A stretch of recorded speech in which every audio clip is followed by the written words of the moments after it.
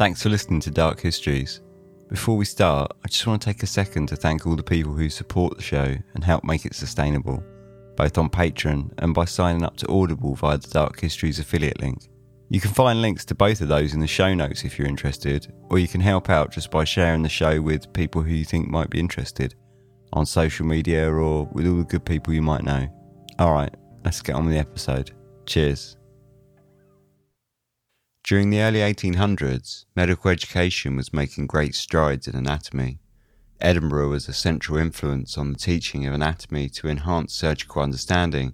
However, in order to best teach anatomical knowledge, it was essential for lecturers to procure cadavers, dead bodies that they could dissect during practical lectures. The demand was far outstripping supply. Enter two men, William Burke and William Hare. This is Dark Histories, where the facts are worse than fiction. Welcome to Dark Histories, Season 1, Episode 3. I'm Ben, this is Dark Histories, like I just said. This week we're going to be going up to Scotland for the early 19th century to look at two blokes, William Hare and William Burke. Now, I first heard of these guys in a film, obviously named Burke and Hare, that's got Simon Pegg in it, and it's definitely worth watching. And in the film, their stories, obviously fictionalised to a degree, but their factual story is totally bonkers as well. So let's get into it. This is Burke and Hare, the Westport Murders. In the early 19th century, Edinburgh was a leading city in the charge to bring anatomy to the world as a proper science. Alexander Monro, John Bell, John Goodsir and Robert Knox were surgeons that all taught in Edinburgh, all of whom were central to the development of the science around the globe. Due to the nature of the lectures, human bodies were needed for dissections and demonstrations. However, Scottish law stated that only bodies of prisoners, suicide victims and orphans could be used for such a purpose. This naturally led to something of a shortage, and some took advantage of this by robbing graves and selling the bodies, which were fetching a price as high as £10. That was several months' wages for a skilled workman, so the appeal was obvious. Grave robbing could be seen as a lucrative business for the enterprising individual who was willing to bend the law. The legal parameters of the time stated that disturbing a grave and taking belongings from the deceased was punishable. However, taking the body itself was not an offence, as it did not technically belong to anyone. By the 1820s, grave robbing had become so widespread that citizens held a protest in the streets of Edinburgh. To deter grave robbers, people could hire slabs of stone to place on top of a grave for a period of time, allowing the body to decompose, making it useless as an anatomical subject, and therefore worthless to the grave robbers. Watchtowers were built in cemeteries manned by guards. Iron bars were installed over graves. The wealthiest could even hire private guards to sit and watch over a specific grave. William Burke was born in 1792 in County Tyrone, Ireland. He had a comfortable upbringing and a good education. He joined the army as a teenager, later marrying a fellow Irishwoman. He attempted to settle down. However, after a family argument pertaining to land ownership in 1818, he fled from his wife and moved to Scotland, where he remarried a prostitute named Helen MacDougall. By 1827, they were settled in Edinburgh, and Burke was working as a cobbler, earning a decent living. William Hare was born in Ireland around the turn of the century. Little is known about his early life, however he is thought to have been illiterate, suggesting a poor background. He wound up moving to Edinburgh in the mid-1820s and worked as a coalman's assistant. He lodged in the house of a married couple and began having an affair with the wife, Margaret Logue. Upon detection of the affair, he was thrown out by the husband. However, he died soon after, whereby Hare swiftly moved back in, and he and Margaret ran the lodging house as husband and wife. In 1827, Hare went to Midlothian to work on the harvest, where he met Burke. The two men promptly became friends, likely due to their shared Irish backgrounds. After returning to Edinburgh, They remained close, earning a reputation around the area for heavy drinking and loud behaviour. On the 29th of November 1827, one of Hare's tenants, an old army pensioner who went by the name of Old Donald, died of dropsy. Unfortunately for Hare, the man owed £4 in back rent, and upon mentioning this to Burke, the pair came up with a plan to sell his body to recoup Hare's financial loss. After Old Donald's body was laid into his coffin, Burke and Hare removed it, hid it under the bed, and filled the coffin with wood bark. They resealed the coffin, and it was later collected and buried, with no one any the wiser. Burke and Hare then took the body to Edinburgh University, where a student directed them to speak with surgeon Robert Knox. Robert Knox was an army physician, serving in the Battle of Waterloo in 1815 and during the Cape Front War in South Africa. After his military career, he settled in Edinburgh, became a member of the Royal College of Surgeons of Edinburgh, and began teaching anatomy lectures twice a day, advertising a full demonstration on fresh anatomical subjects for each lecture. Robert Knox bought the body of Old Donald for £7 10 shillings. As Burke and Hare were leaving, one of Knox's assistants reportedly told the men that they would be glad to see them again when they have another to dispose of. In January of 1828, Burke saw a fresh opportunity presented to him by another lodger in his house. This tenant, named Joseph, had become ill, and so Burke and Hare, sensing another quick profit, saw fit to help him along a little. They fed Joseph whiskey, and then whilst Burke laid across his chest, Hare suffocated Joseph with a pillow. This left the body in good condition for the anatomists, and they promptly delivered Joseph's body to Robert Knox, who paid them £10 for the corpse. What followed was a flurry of murders, as the two men sensed there was good money to be made in the business of killing. In February of 1828, Burke and Hare met Abigail Simpson walking the streets late at night. She was an old pensioner who came to Edinburgh to sell salt. She was drunk, and the pair invited her to stay at Hare's house, where they gave her more alcohol and then promptly suffocated her. They put her body in an old tea chest and sold it to Robert Knox for £10.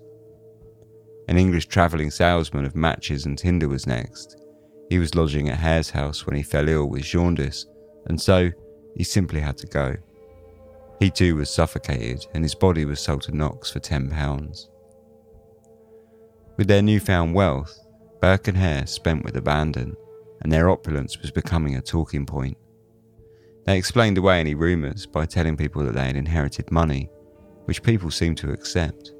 However, with their increased spending, they had to increase their earnings. In April, Burke met two women, Mary Patterson and Janet Brown. They were prostitutes from the Canongate area of Edinburgh.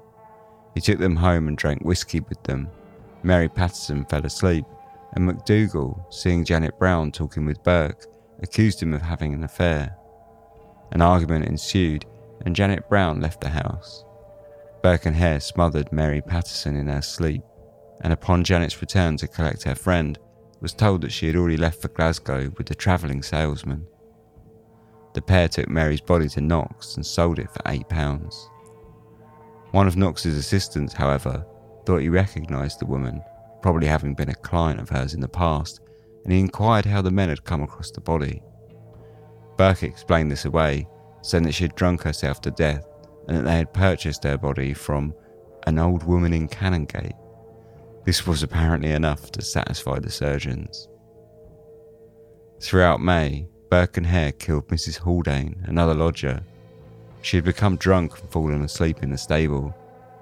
She was suffocated and sold to Knox, as was her daughter, who later, after drinking with Burke, fell asleep and was suffocated, fetching £8 from Knox. Shortly after, an unnamed old woman, another lodger, another drinking party with Burke, became another suffocation and £10 earned. Effie, a beggar woman who scavenged from bins and tips and in the past had sold scraps of leather to Burke, was coaxed into the house with whiskey, where she was quickly dispatched and sold. Burke and Hare were becoming confident in their business, and when they met with a drunk woman who was being helped home by a police officer, Burke offered to take her home. The officer thankfully passed her over to the care of the men, who instead took them to Burke's house, killed her, and sold her to Knox for a further £10. In June, Burke and Hare killed 2 lodgers, an old woman and her grandson. The trusty tea chest that they had used to transport the bodies to Knox was not big enough to accommodate both bodies, and so they stuffed them inside a barrel, called a porter, and had him help them to transport it to Knox, who bought both bodies for £8 each. At the end of June, the pair took a well-deserved holiday. Burke and his wife MacDougall travelled to Falkirk to visit family. Hare was short on cash. However, upon their returning, Burke noticed that he had new clothes. He suspected Hare had been working alone and confirmed as such with Knox, who told Burke that Hare had sold a body to him for £8. This led to a rift in the partnership, but by September, Mrs. Ostler, a washerwoman, visited Hare's house to do the laundry.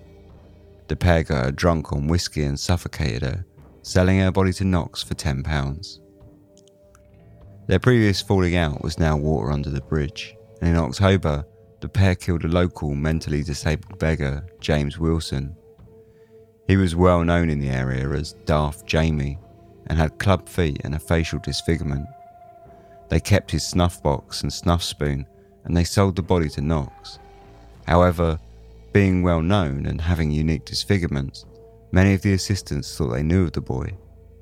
Knox denied the boy's identity as Daft Jamie and promptly removed his head and feet prior to the dissection. On the 31st of October, Burke lured an old Irish woman named Margaret Docherty into the lodging house by telling her that his mother was also a Docherty from the same area of Ireland. Burke, Hare and their wives got drunk with the woman and paid 2 of the other lodgers, Anne and James Gray, to sleep elsewhere for the night on the pretence that they would be drinking until late and they didn't want to inconvenience them. They murdered Margaret Docherty and left her body in a pile of hay at the end of the bed. The Greys returned early the next morning and they became suspicious when the men would not allow Anne to look for her clothing around the room that Margaret Docherty's body now lay. Later that evening, when they were left alone, the Greys searched the hay and they found Margaret's body and rushed out to tell the police. Burke's wife, MacDougall, met them en route to the police station and offered them £10 a week for their silence. They refused and they made their report. Meanwhile, Burke and Hare took the body to Knox and sold it for a final £10. The next day, the police visited Knox, identified the body of Margaret and promptly arrested Burke, Hare and both of their wives. Upon searching the homes of Burke and Hare, items of clothing of victims were found, as were the snuff box and snuff spoon of Jamie Wilson. Due to lack of bodies or evidence, however, many of the murders had little to no evidence on which to convict the men. Hare was promised immunity if he confessed to the murders, which would also include his wife's safety from prosecution. He gave a full confession, implicating both him and Burke in the murder of Mary Docherty, Mary Patterson and James Wilson. On Christmas Day of 1828, Burke was found guilty as charged, with the penalty being the sentence of death by hanging. Helen MacDougall was given a verdict of not proven, so avoided any prosecution. Helen MacDougall was released from jail on the 26th of December 1828. She was driven from Edinburgh by a ravenous public, and she made sail to Australia, where she died in a house fire in 1868. Margaret Hare, despite having immunity from prosecution, was held in jail for her safety. She was released on the 19th of January 1829, where she fled to Ireland and was not seen from again. William Burke was hanged on the 28th of January 1829. His body was taken to Edinburgh University, where it was dissected as part of an anatomy lecture. Later, his skeleton was preserved and put on display, where it remains to this very day. William Hare was released from prison on the 5th of February 1829. He fled to London, where he was rumoured to live as a beggar on the streets until his death, though there were reliable sightings that placed him in Carlisle, alive and well. Dr. Robert Knox was not charged nor prosecuted for his part in the murders. He was cleared of any complicity during an inquiry, which agreed that he had no knowledge of murder whilst procuring the subjects for his lectures. Public opinion was against him, however, and so eventually was professional.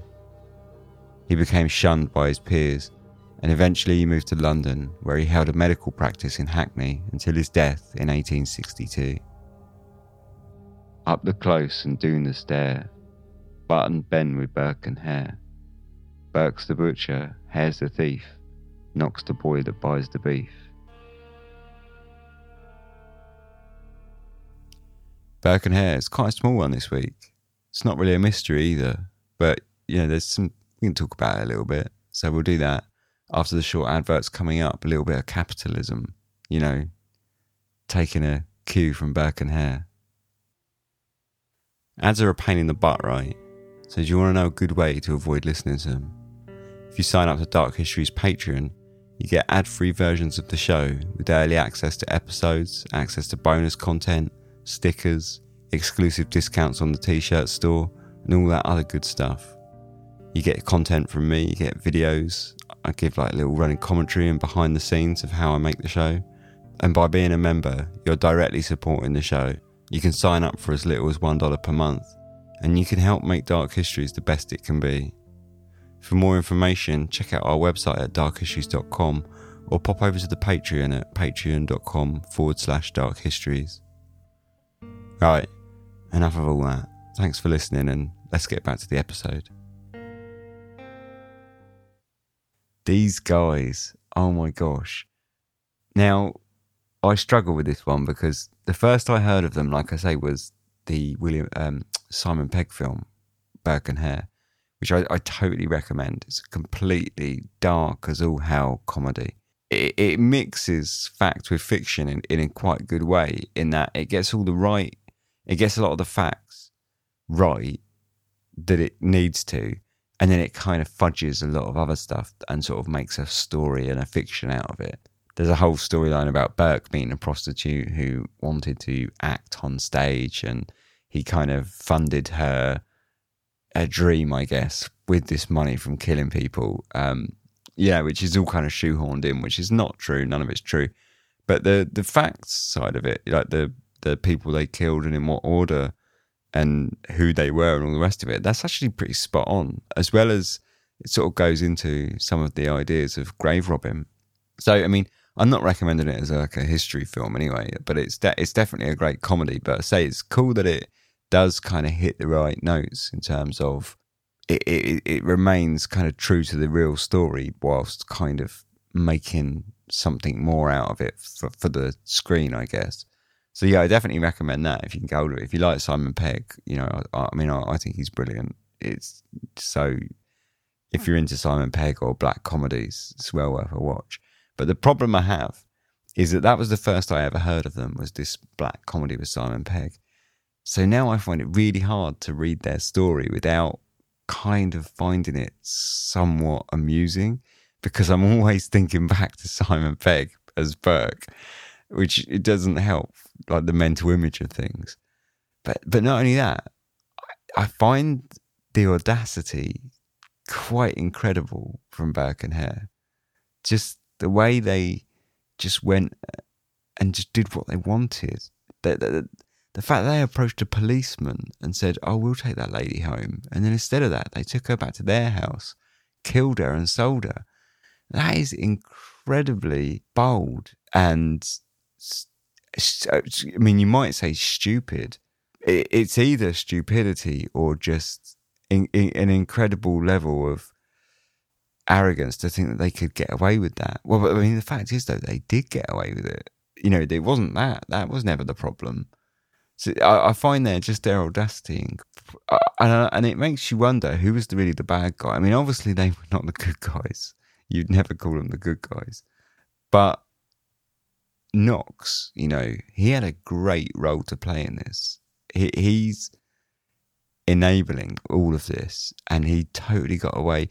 I suppose not scot-free, because he had to move, because kind of the opinion turned against him, but he got away with it legally, and probably would well have gotten away with it morally as well. If it was a few years earlier, it was only because it was at a point where, people were seeing graves being robbed all the time, that they kind of turned against him, I guess.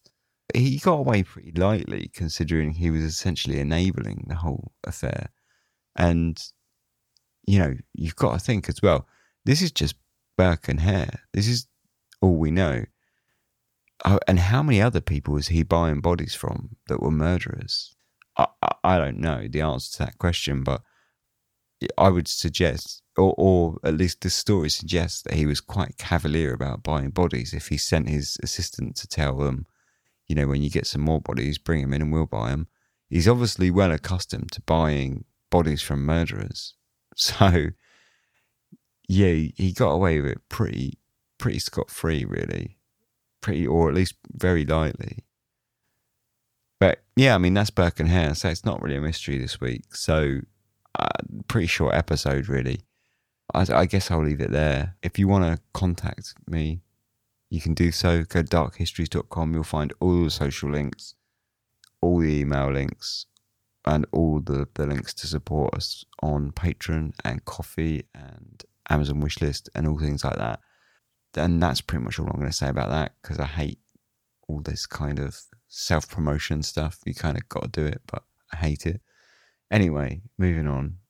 That's Burke and Hare. I hope you enjoyed it.